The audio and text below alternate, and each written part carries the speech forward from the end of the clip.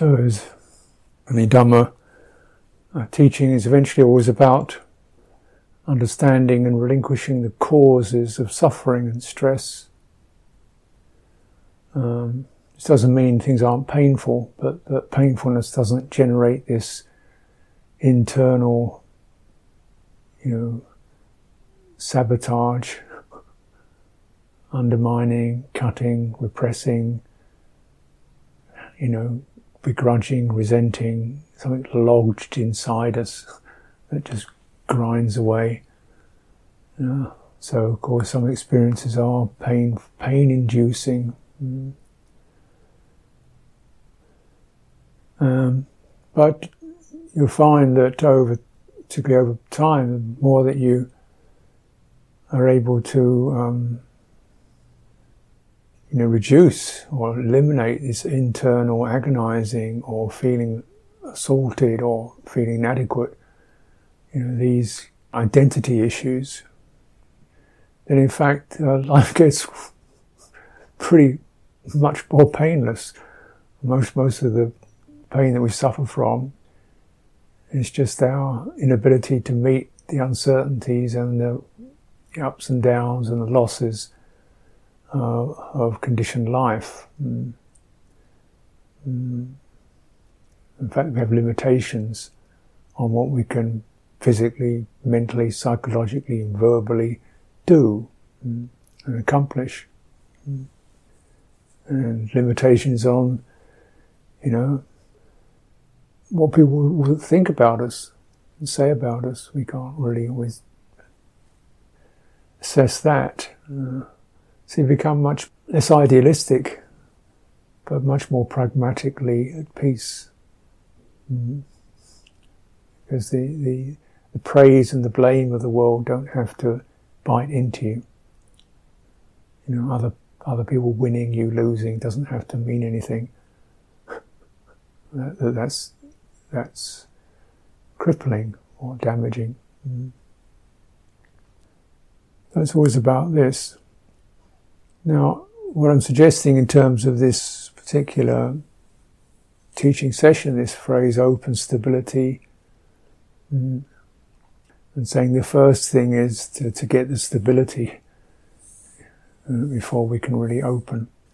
And so again, this is just a reminder, refresher.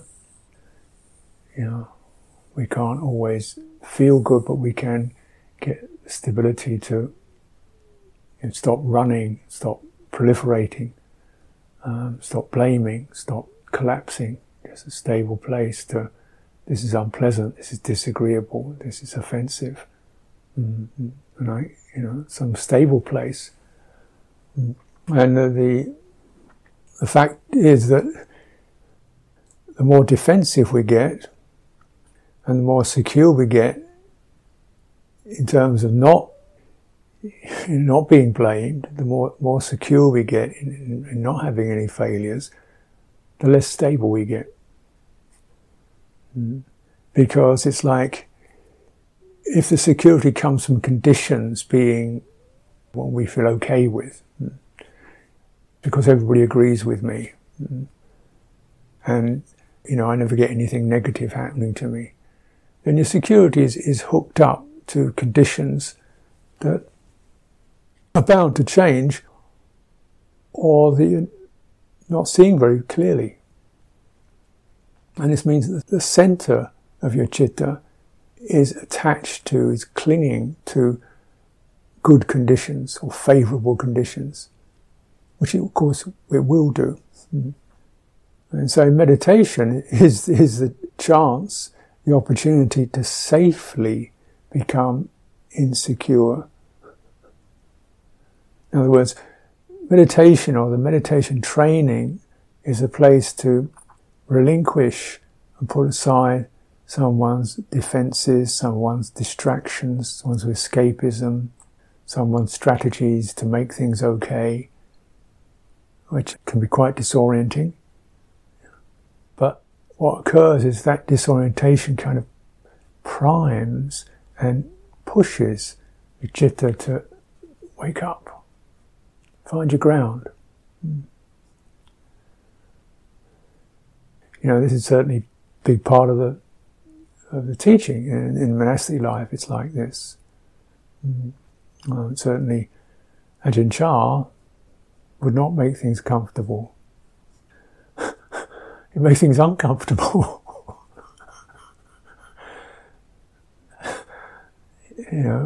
It deliberately make things uncomfortable. You think is it some kind of sadist or what?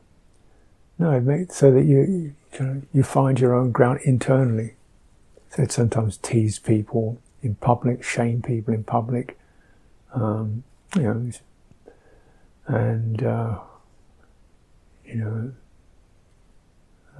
not live up to what people thought he was supposed to be.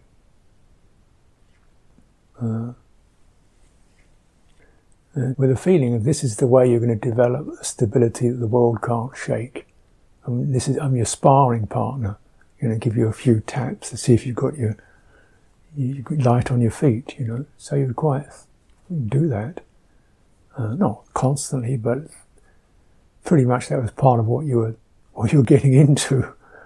To find out, suddenly you were sent somewhere you didn't want to go, or you had something planned and that was suddenly cancelled. Something predictable was taken away, something unpredictable was thrown in. Get up and give a talk when you didn't know what to say. So you're in this position of feeling like an idiot, and there's 250 people looking at you. Okay, just go to that quiet place. There's nowhere else to go. You go outside, you panic. Go into that place, quiet place, and okay, here we are. This is fear. Meeting fear.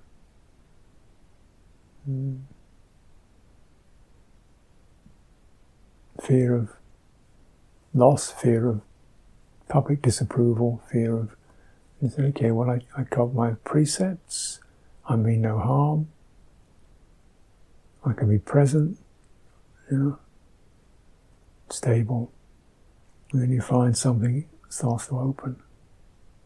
And it's joyful to realize you're not intimidated by conditions. There's certain freedom. You're not intimidated by conditions. You don't have to have an answer to the conditions. You have a response, which is, I'm not reacting to those conditions, I'm finding stability. And in the opening, there's a freedom from fear and freedom from the nagging voice of the self. And it's slightly joyful. In that joyfulness, then you find action starts to happen. Speech, actions, thoughts, ideas start to flow from the joyful place, rather than from the got to get it right, learnt strategies. And so you'd really discourage people from ever preparing any talks, any Dhamma talks. So it's better you just speak from that unprepared place. A stable place is unprepared. It's not prepared. It's present.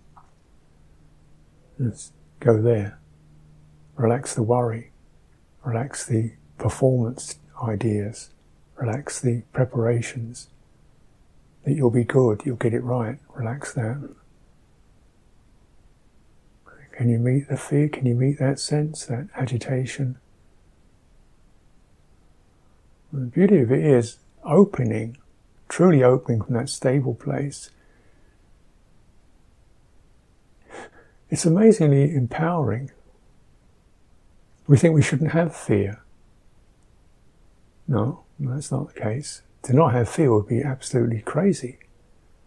Because you need fear to avoid getting into accidents, some sort of fear nerve.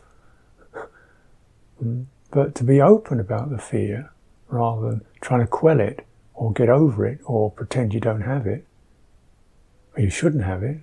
There's the fear, the nervousness, and the mindfulness opens around that, and you've integrated it, you've accepted its presence. The beautiful thing about this Dhammic alchemy Yeah. The fear no longer propels your citta, it no longer pushes it, because you've encompassed it.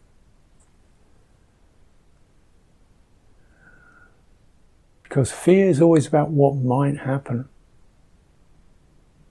What might happen, what will happen tomorrow, what might happen. And when you encompass things with mindfulness, there's no future. There's no what might happen, there's no what next. There's no what other people, there's no what somebody else did. That stops. And it's just so that the mindfulness opens around conditions, takes away the causes and conditions that keep that fear going. What if other people? What if somebody else do? I should be. What if it goes wrong? Those little energies keep the condition of fear running. But when we encompass it, this is just an energy, mood and a feeling. Breathing in, breathing out.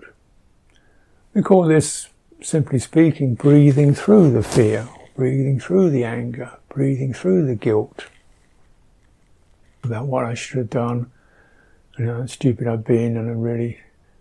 Because we have been stupid, I imagine. I don't think you can get through this life without being stupid. Probably quite a few occasions, and messing it up. And so, okay, so what's so special about you? The guilt, because I shouldn't, and I know people disgusting and terrible, right? So you feel that, and you might get your mind over that, and open to that sense of personal hatred towards yourself is what it is. A form of hatred. And who's it attacking? Who's that? It's attacking somebody who isn't here. It's attacking somebody who was around, who you remember from 5 years ago. Well, where are they? I don't see them. You're attacking somebody who should be here. But they're not there either. So once you remove, or the mindfulness and the awareness removes these future, past, self-other formations, the cause of suffering has no room nothing to feed on. And you're breathing in, breathing out, moving through. Now, of course, with things like this, you don't really want to have to keep doing all this.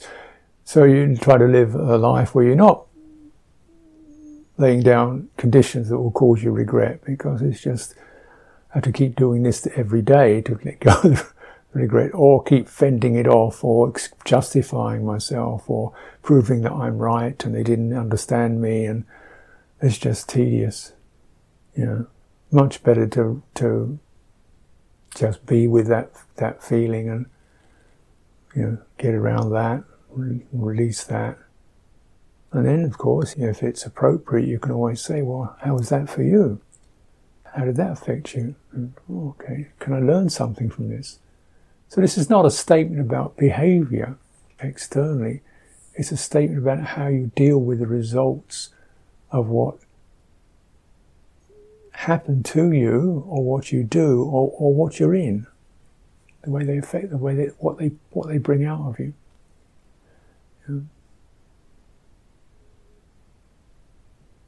This is all about how the self gets formed. This little me gets formed in that place where the conditions touch the heart and the heart reacts. That's where little me arises. Little me is always suffering.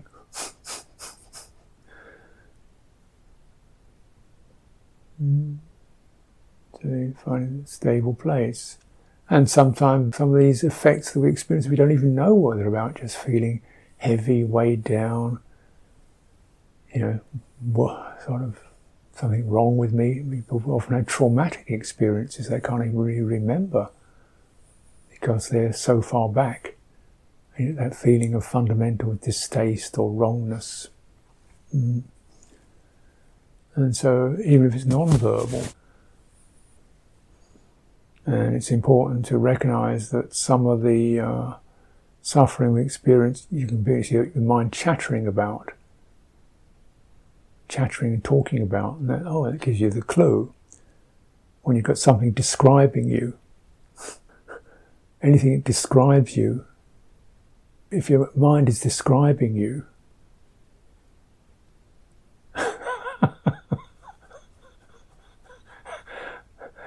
that's suffering. Because what's it describing?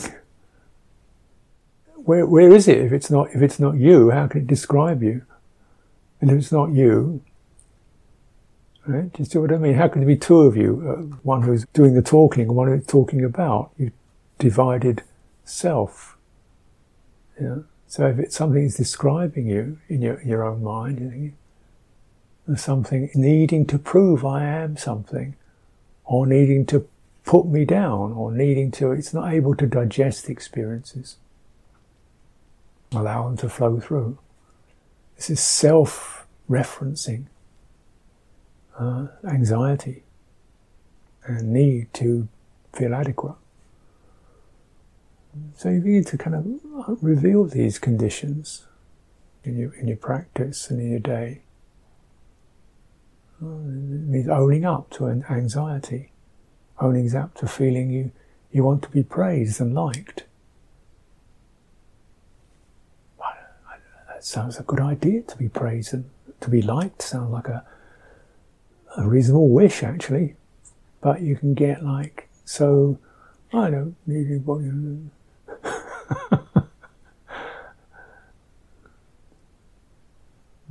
So we're not rejecting praise, but not craving it.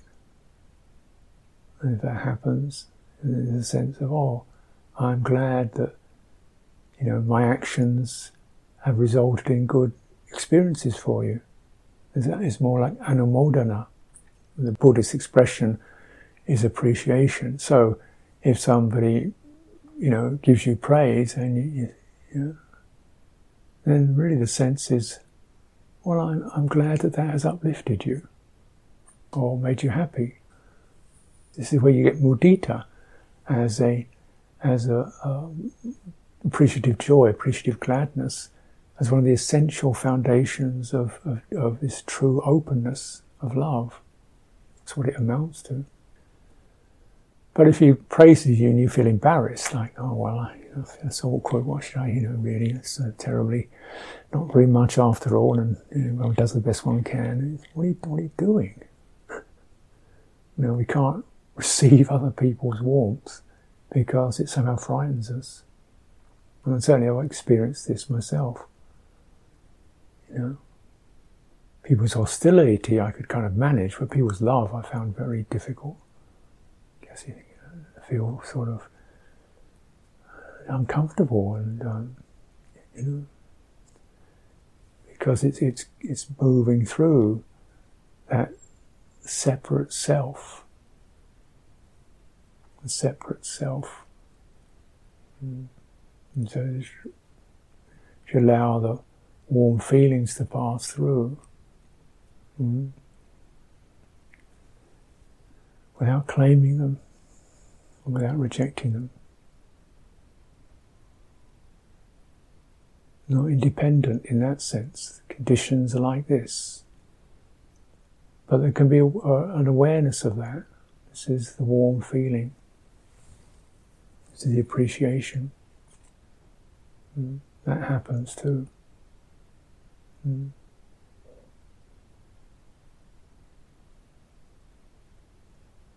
There's a whole range of qualities to be just open to that. Here is the experience of being given warm feeling, warm intentions.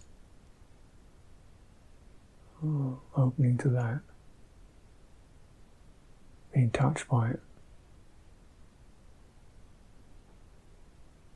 no obligation, no need to pay back, which is one of the things that occurs when we experience other people's, gratitude or affection or something like that. You feel you've got to do something to pay it back. At least I do. I think, no, just no payment. No payment. And if one is open to that, stable in that, what occurs is a sense of, I'm touched by your good feeling, appreciate that, and it's been an honour to have been able to somehow bring around happiness for you. That's true. And this is the beautiful thing that can occur when people support, befriend each other. It's not just about congratulation, it's a sense of we honour each other with our truthfulness. If somebody's truthful, I feel honoured. It's the gift, the great gift. Even if some of the truthfulness isn't what I was looking for or expecting, they're speaking the truth. In the face of truth, you have to open and be stable. When we're turning this practice against opening to oneself,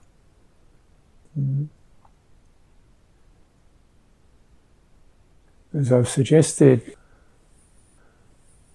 the meditation, we're sort of moving in the meditation from being in the sense fields and then gradually withdrawing from the sense fields, from sights and sounds and thoughts and touching things, withdrawing, disengaging from that, going into the heart, and then at a certain time, after half an hour, 40 minutes, 15 minutes, an hour or so, doing the reverse, moving out, opening the sense doors. And I'm saying the sequence I'd recommend is coming to the feeling of your body sitting here or standing here, definite physical tactile contact. The spinal axis is straight, is steady. You relax your shoulders, you come into full physical presence. And then perhaps the auditory goes with that, being the centre of a listening place.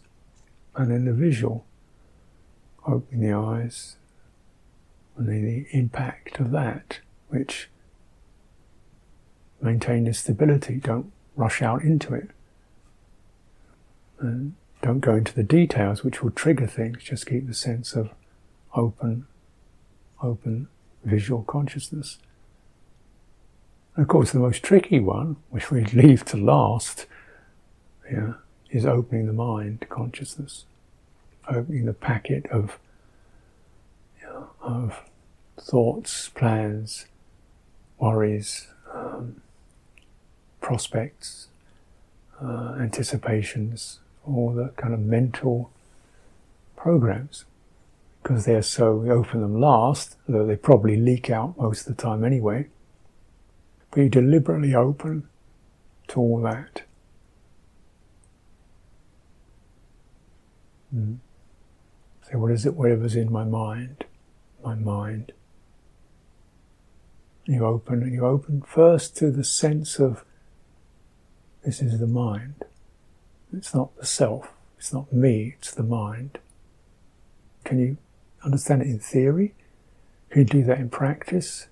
Which means there's a sense of just dispassion. It doesn't have to be anything. It doesn't have to be good or bad or meaningful or useful or bright or brilliant. This is just the mind. Just like when I look around, there can be walls and trees and colours and shapes. They don't have to be anything in particular. But if you open your eyes, there'll be something. So similarly, when you open the mind, there'll be something there. And first of all, we just hold the boundary. This is the mind, and maintaining, as you do that, the sense as if that which opens the mind, that which invites the mind to open, that which says, now we'll open up, where's that? That's in the heart. There's a willingness.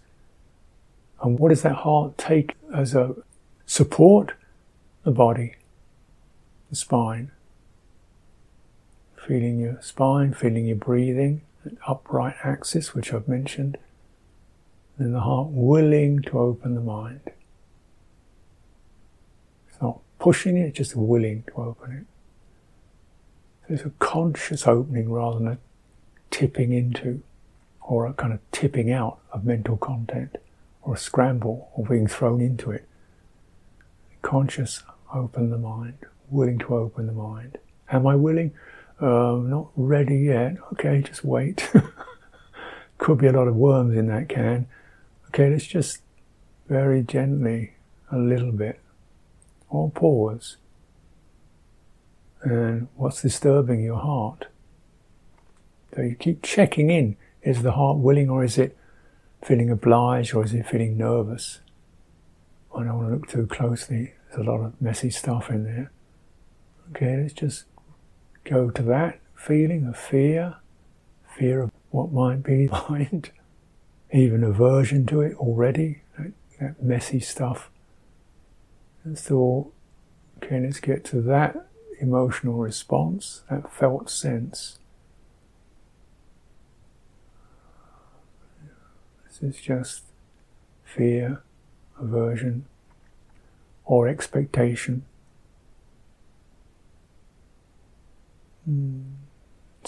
Cover that. Spread your awareness over that. It's not self, it's not a person. It's imagining something that isn't here. And what is it? Just a kind of pushing, fluttering, pressurized, breathing in and out, breathing in and out. Okay. Just turning it. Is it more easy now? You just say, it's just the mind. It's just the mind. You know what they're like.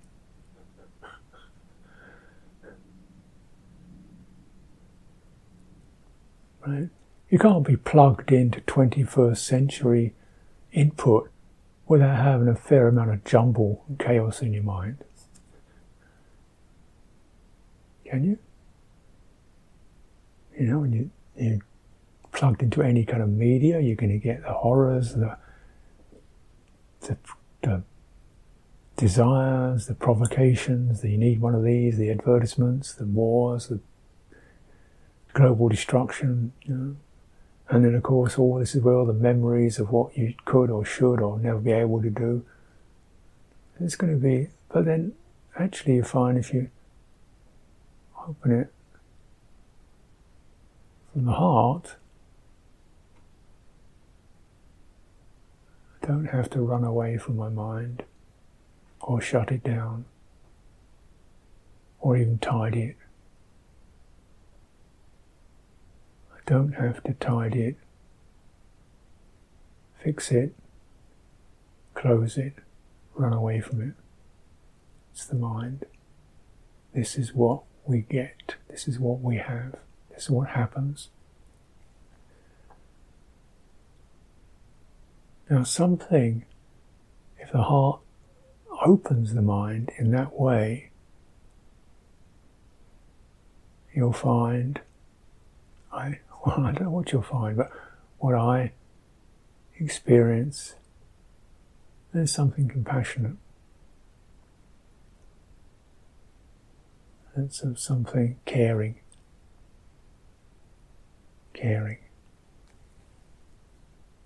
Something does not want to generate more stress around that. And that's what all of us need. And no one else can do it for you as thoroughly as accurately as you can, as your heart can. Nothing, no one, no wise being, no saintly being can do this as accurately and wisely as you can. You're the only one. And that's your job. That is your basic job. Whatever your work is, whatever you can do for other people, this is your basic, primary responsibility. To open into the mind from the heart. And that, if that influence is supported, nothing will shock you or dismay you or send you into spins of remorse and sabotage. No great idea would actually need to be followed through on. It could be or it couldn't, because there's a sense of liberation from the mind in the presence of the mind. Not when it's not there. Liberation from the mind in the presence of the mind. Non-attachment. These are, of course, probably familiar terms. The realization is actually joyful. It's not a sense of distaste, it's joyful and warm and humorous and loving.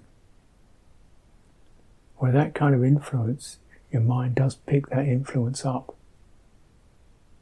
And it says, this doesn't matter so much, and yeah, this is tough, we've got to keep going with this, let's see what we can do. That wasn't so good, what did you learn from that? Pick yourself up, what did you learn? See how you can, it's kind of just really like a good parent. And this is where, if we have had good parents, then we might remember that.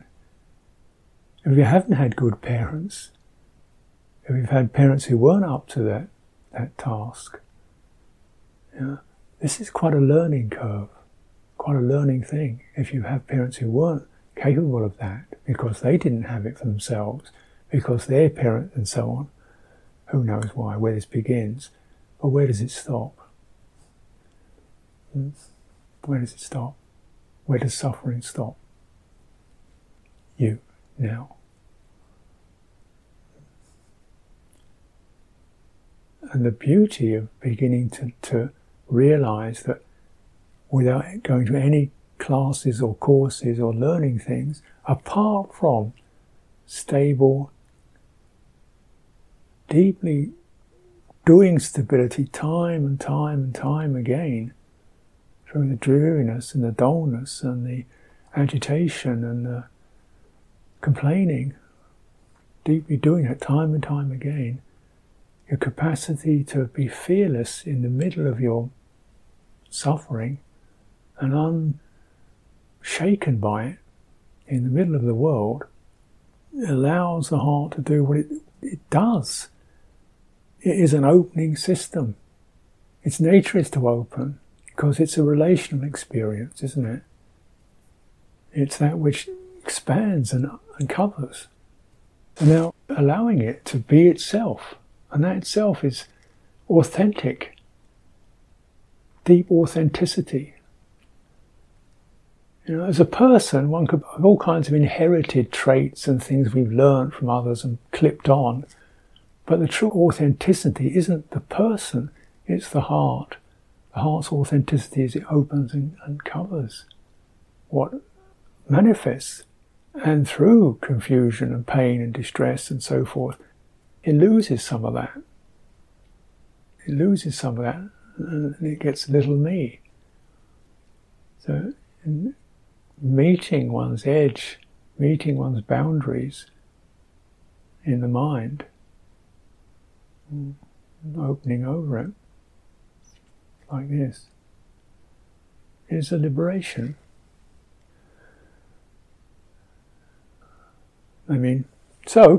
Yeah, sure, liberation is also when it's really quiet. Absolutely wonderful.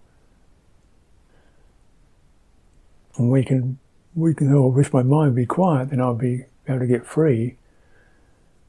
Yeah. It will take a while. Could you get a taste of it? And maybe recognize something subtler, which is not of the mind, the thinking mind, the personal mind, but something somewhere else. Isn't that what mystical experience is about? And it's almost a surprise. We surprise ourselves with the heart's capacity.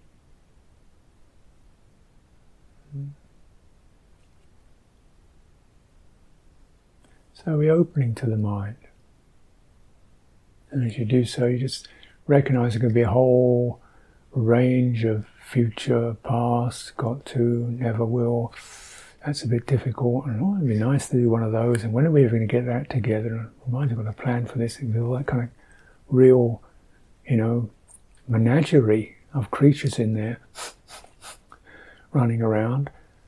So you just get the whole thing, and then, okay, then which is the most important? Which is the most important that comes to the fore? Which is what really comes to the fore in all this?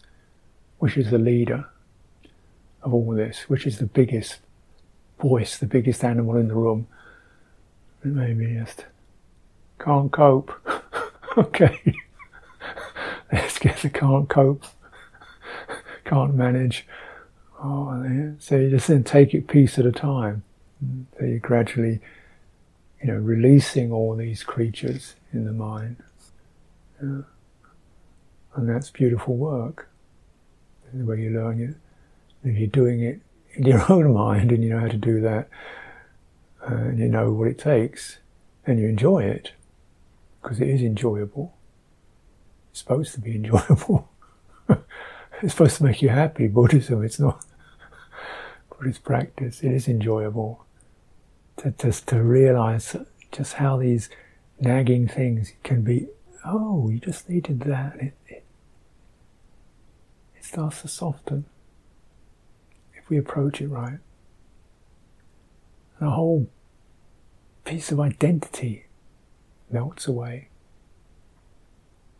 If you can cultivate that, practice like that, then of course you've got something you can help. You will be a help, whether you decided you are or not. If you're doing that and you're listening to other people and you're doing the same thing, you're bound to be a tremendous service in the world. And that's an honour, a true honour. So taking a little bit at a time. The first thing is the whole mind, which first of all might go quiet. Like, oh, nothing special. It's okay, great. Sit there for that for a while. And eventually it'll start to trickle in. One or two will trickle in. Should maybe you want to. Maybe nothing special first, just little possibilities, and then good this, that, and the other. And probably sooner or later get the, oh my goodness, I forgot that. Oh no, what about that? All right. They'll kind of come in time. Now you're almost invited them. Made the invitation because you want to meet some of these. I'm never good enough. People who think I'm useless, and there's one of those. And willing to cover this is the way we prepare and debrief or discharge mental content. Also, as we come into the world of situations, watching out for these, you know these creatures well, When one of them pops up, just a minute, when am I stable? I'm not in that stable, open to that, feeling of being accused, feeling of people saying I've let them down, made a mess of it, okay? Don't have to defend that, don't have to justify it, I just need to open to that. painfulness of feeling misunderstood. Are you the only one who's ever had that? No. Ever happened before? Yes. It's a creature then. Here it comes. Awareness of that. Over it. Take away the future, the past, the self, and other people. It can dissolve.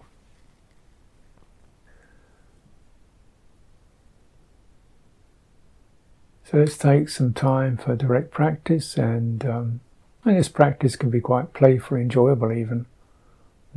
If you want to follow that, it's your time.